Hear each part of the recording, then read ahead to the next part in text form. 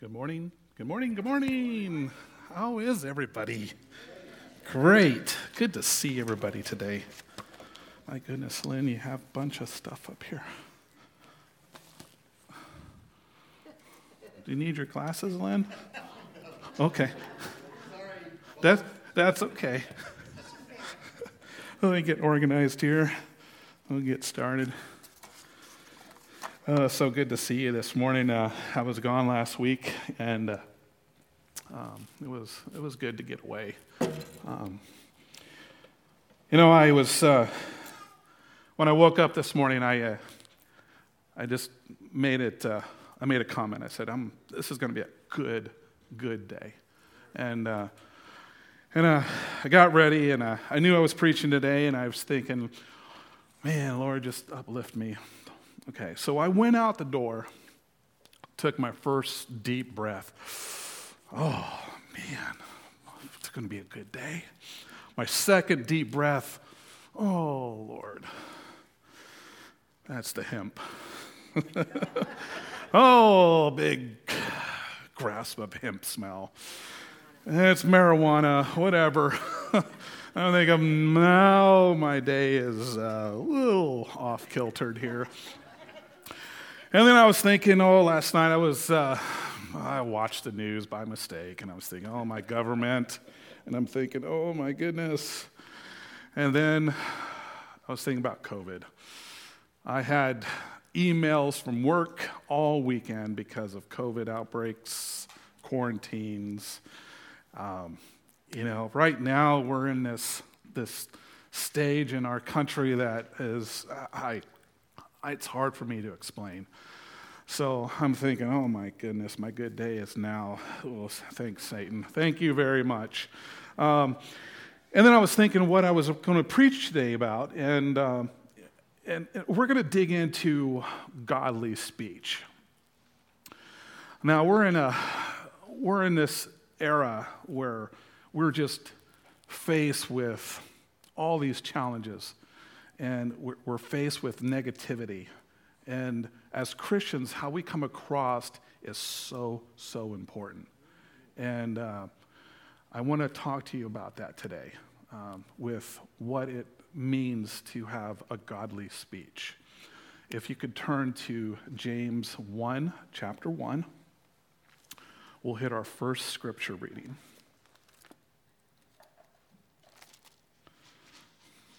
Notice how I'm sure glad I'm not colorblind.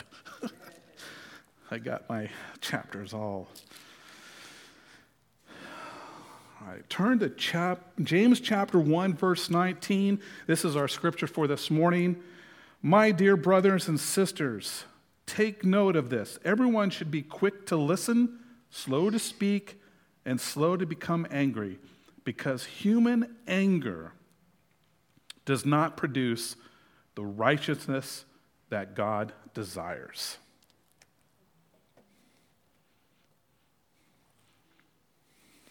So what does it mean to be, or what does it mean by quick to listen?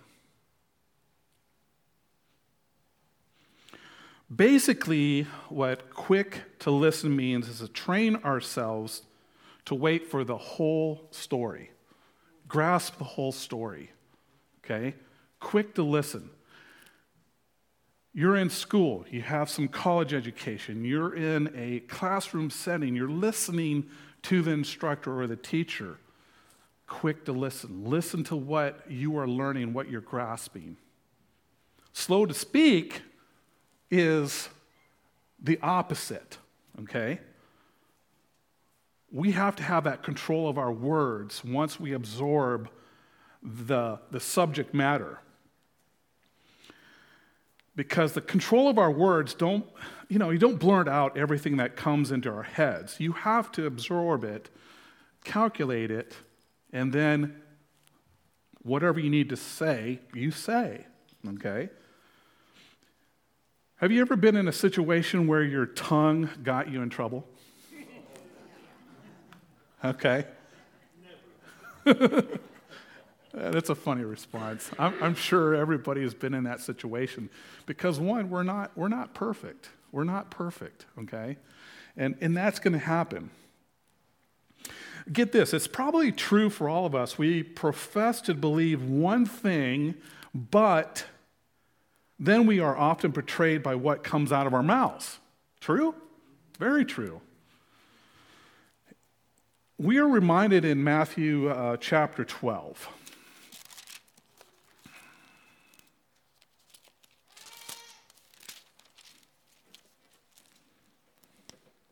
Matthew chapter 12, verse 34 states, "You brood of vipers, how can you who are evil say anything good? For the mouth speaks for what the heart is full of." You ever listen to a big talker? One who just continues to talk and talk and talk, and you really don't have a chance, okay? They think they already know everything, but in your mind you're thinking, oh, I'm not sure about that. Big talkers are hard to teach. They are. They're very hard to teach. Now, wise people have learned that more wisdom can be gained by listening and not rushing to judgment, okay? And we find that in Proverbs chapter 10, verse 19.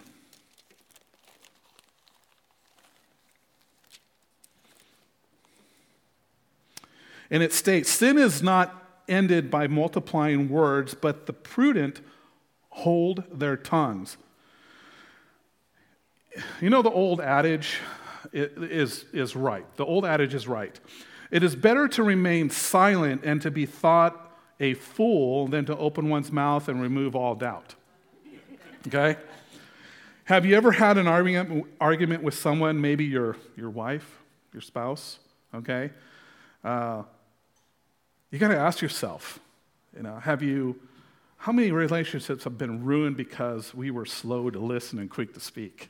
Oh, I'm one of those. How many mistakes could have been avoided during that process?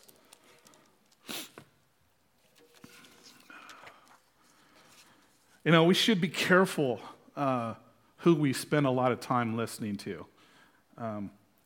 In Psalm 1 warns us not to listen to the foolish or the wicked. However, there are other people we should be quick to listen to, okay?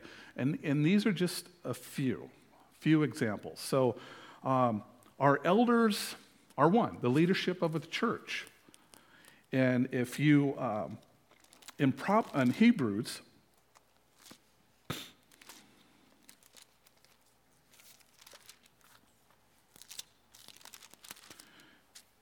Hebrews chapter 13, verse 17, it states, "Have confidence in your leaders and submit to their authority because they keep watch over you as those who must give an account. Do this so that their work will be a joy, not a burden, for that would be of no benefit to you." Another person would be the wise people because of their good advice. And you find that in Proverbs 13, verse 20. "Walk with the wise and become wise, for the companion of fools suffers harm." What about godly people? Because they can represent God's perspective on our situation. And you find reference to that in Psalms 141. It's a familiar one.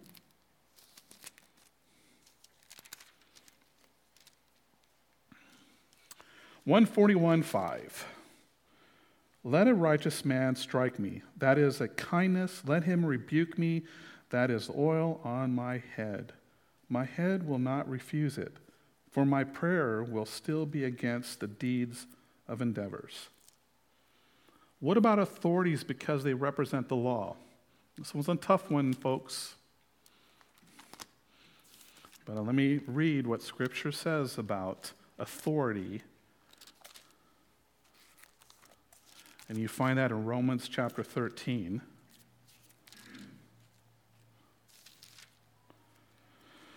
Romans chapter 13, let's see, verse Verse 1, let everyone be subject to the governing authorities, for there is no authority except that which God has established. The authorities that exist have been established by God. Most of us are not naturally quick to listen. You can ask my wife that question. Remember, over time, we can train ourselves to be better listeners. It takes practice to be listeners. It really does. For me, it's a focus. I need to focus more what's important, especially when my wife is talking to me. Being quick to listen actually opens the door to greater communication and respect. So remember that. If you're listening to someone who is actually talking with you, especially someone that is hurting deeply inside, who needs the love of God, listen to them. Because that's going to show respect. It's going to show rapport for that individual that needs your help. God's word always shows us the best way, and when we follow it, we are blessed. In the book Love and Respect, and the Love and Respect series, me and my wife do facilitate that. We'll try to do that another I think next year we'll probably set a date for that. If you know the Love and Respect series by Dr. Eggridge, he states, in marriage, timing is everything, a time to be silent and a time to speak. And that is true in all of our marriages. So you have a time to be silent, and then you have that time to speak.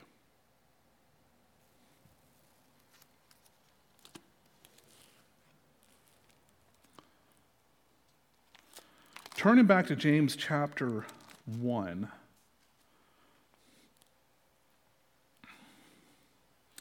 verse 26.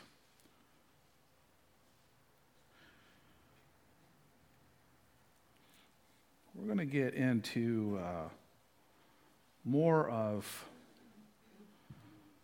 trusting God and what we should do. So, chapter 1, James chapter 1, verse 26, those who consider themselves religious and yet do not keep a tight rein on their tongues deceives themselves, and their religion is worthless.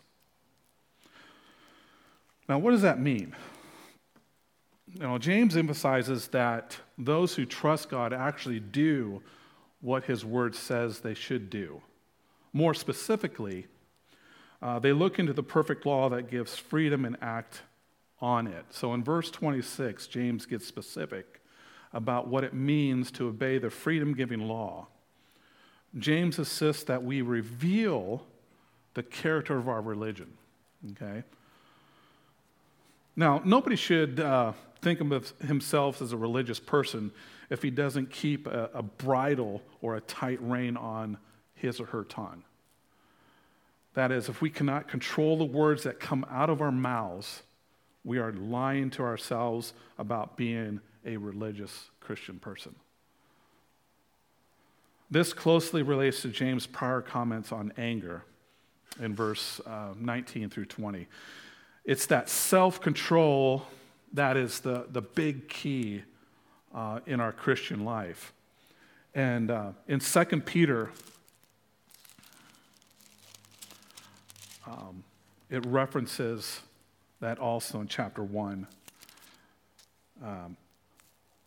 For every reason, make every effort to add to your faith goodness, and to goodness knowledge, and to knowledge self-control, and to self-control perseverance, and to perseverance, sorry. It's not a PU, it's perseverance and godliness. And then Galatians also states that.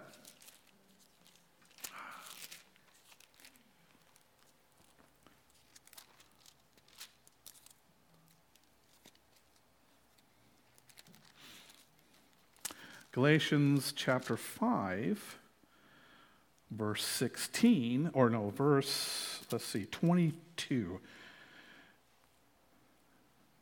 Galatians chapter 5, verse 22. But the fruit of the Spirit is love, joy, peace, forbearance, kindness, goodness, faithfulness, gentleness, self-control. Against such things there is no law. So, it is worthy goal to be religious. Most Christians avoid that word because in the modern world, the world religion tends to be associated with keeping up rituals or rules in hopes of earning some divine favor. Those who are saved in Christ understand they are already received God's favor. We seek to use his power in us to live as Jesus would, to make good choices in response to the grace he has already given us.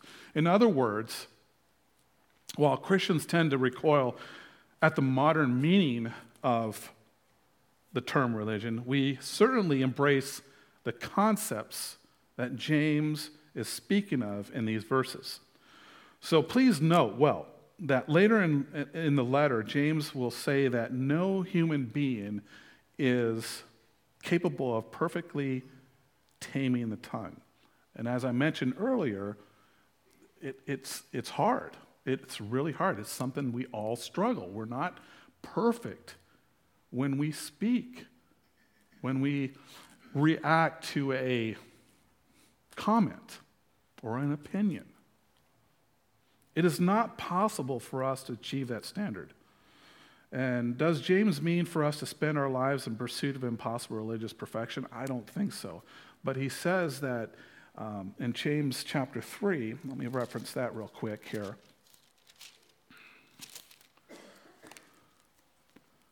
Verse 7, all kinds of animals, birds, and reptiles, sea creatures are being tamed and have been tamed by mankind, but no human being can tame the tongue. It is a restless evil full of deadly poison.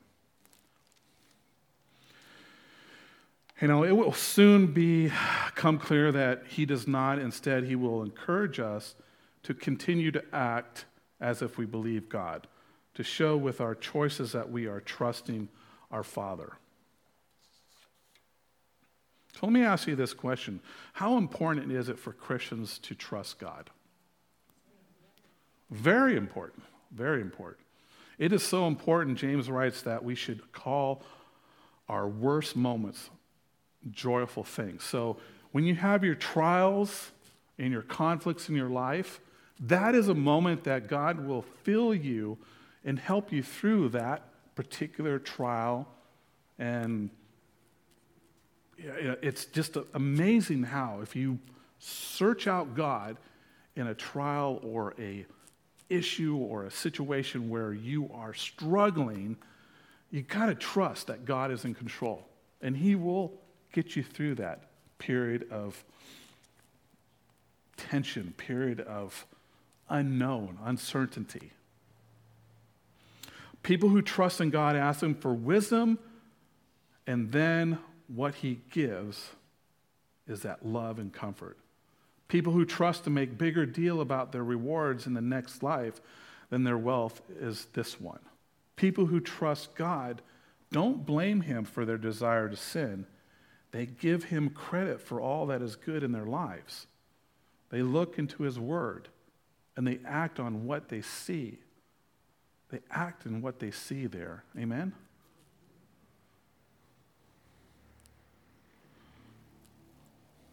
Going back to James chapter 3, verse 1 through 2, not many of you should become teachers, my fellow believers, because you know that we who teach will be judged more strictly. We all stumble in many ways. Anyone who is never at fault in what they say is perfect, able to keep their whole body in check. Who here is a teacher, instructor? Any teachers? Yeah. Eric? Yeah, good.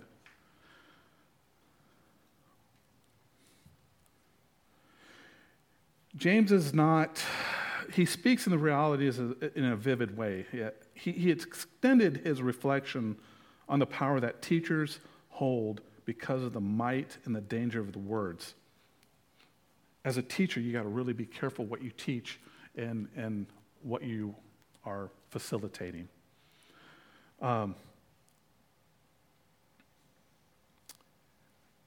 He states that not many should strive to be teachers, but James instructs, because the office is rife with temptations, then, maybe as a godly teacher, it's a step for you.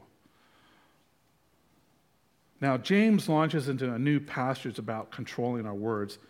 It will connect this to the main idea back in chapter 2. As James notes in this very chapter, this does not mean perfection, but it does mean our deeds and words should reflect on faith in God alone. We will stumble, folks. Okay? Now, the warning that he's trying to get, or taking on the title of a teacher, is that not many Christians should aspire to be labeled as teachers, James writes.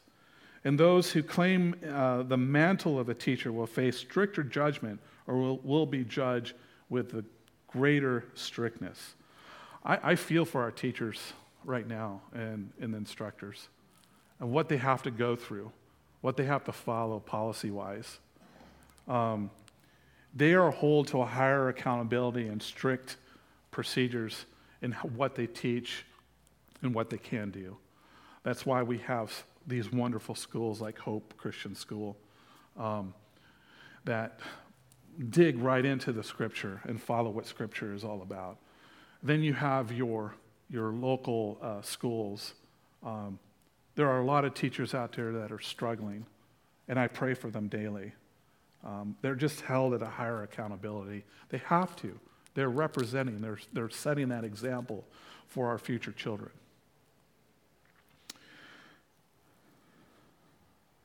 Now, the Bible scholars kind of speculate that James' warning was in response to a problem they had back then with self-titled teachers in the early Christian church. It could have been that some truly thought that there were wise men, but honestly there wasn't wise men. So they had that struggle. They were still immature in the way of teaching back then when Christ was alive. It's also possible some desire to respect given to teachers, but didn't have either the spiritual gift or the teaching or the lifestyle that reflected the truths of Christianity. James is not suggesting that nobody should become a teacher. It is much needed in our church. It's much needed in our community. And God empowers specific individuals to fill it. In the church, teachers are meant to help make the Word of God clear to other Christians. The teacher's job especially is not to prophesy or reveal new truths from God. Instead, they do the work of taking what has been revealed and making it easier to understand and follow. As I repeated back in James chapter 1, James makes clear that teacher is not the role which should be taken lightly. You know, they're going to face strict judgment and accountability. They will be responsible not to lead people away from God's word with other words. Well, let me back that. They will be held accountable to live by the truth they teach, as well as being responsible not to lead people away from God's word with their own words.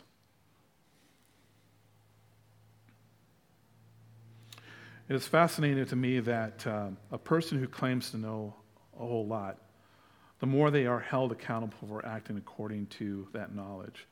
So if you're a scholar, a PhD, then you're held at a higher standard. You're held at a way higher standard because you have that knowledge, you have that education.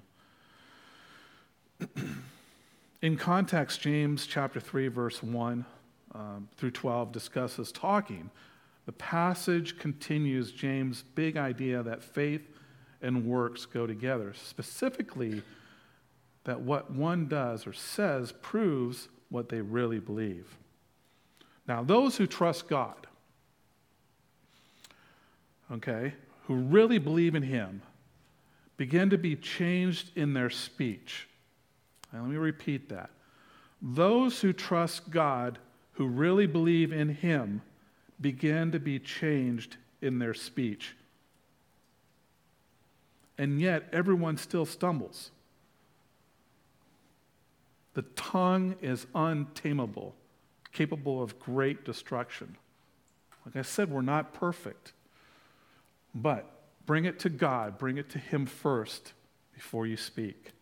In fact, James calls it a fire and restless evil that is itself set on fire by hell.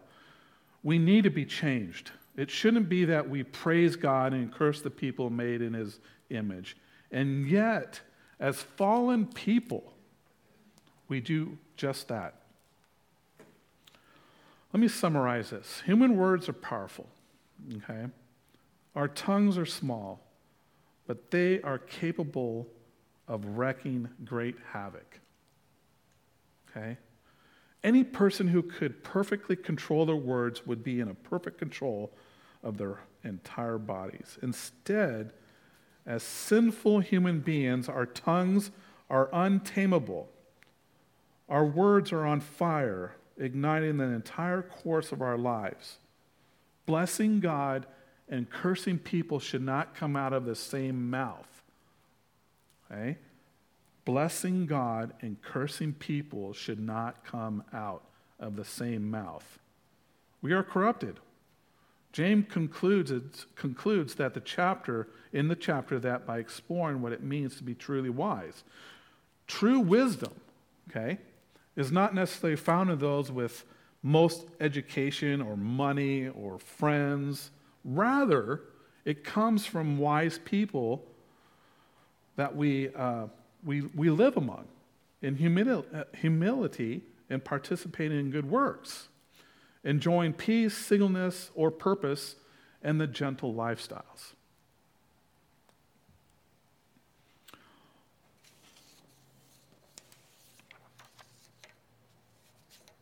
So, taming the tongue. Dear brothers and sisters, take note of this. Everyone should be quick to listen, slow to speak, and slow to become angry. Because human anger does not produce the righteousness that God desires. Therefore, get rid of all moral filth and the evil that is prevalent, and humbly accept the word planted in you, which can save you. Let us pray. Thank you, Lord, for this opportunity to dive into your word about godly speech and what we should do as Christians. Father, help us to move forward in this world, to represent you, to live an example of you, and to be like you. Father, help us in those situations where we need to be positive, but it's so hard, Father. But with your love, power, and guidance, we can persevere. And we love you so much, Father, that we have one goal in mind, and that is to serve you. You are in control. In Jesus' name, amen.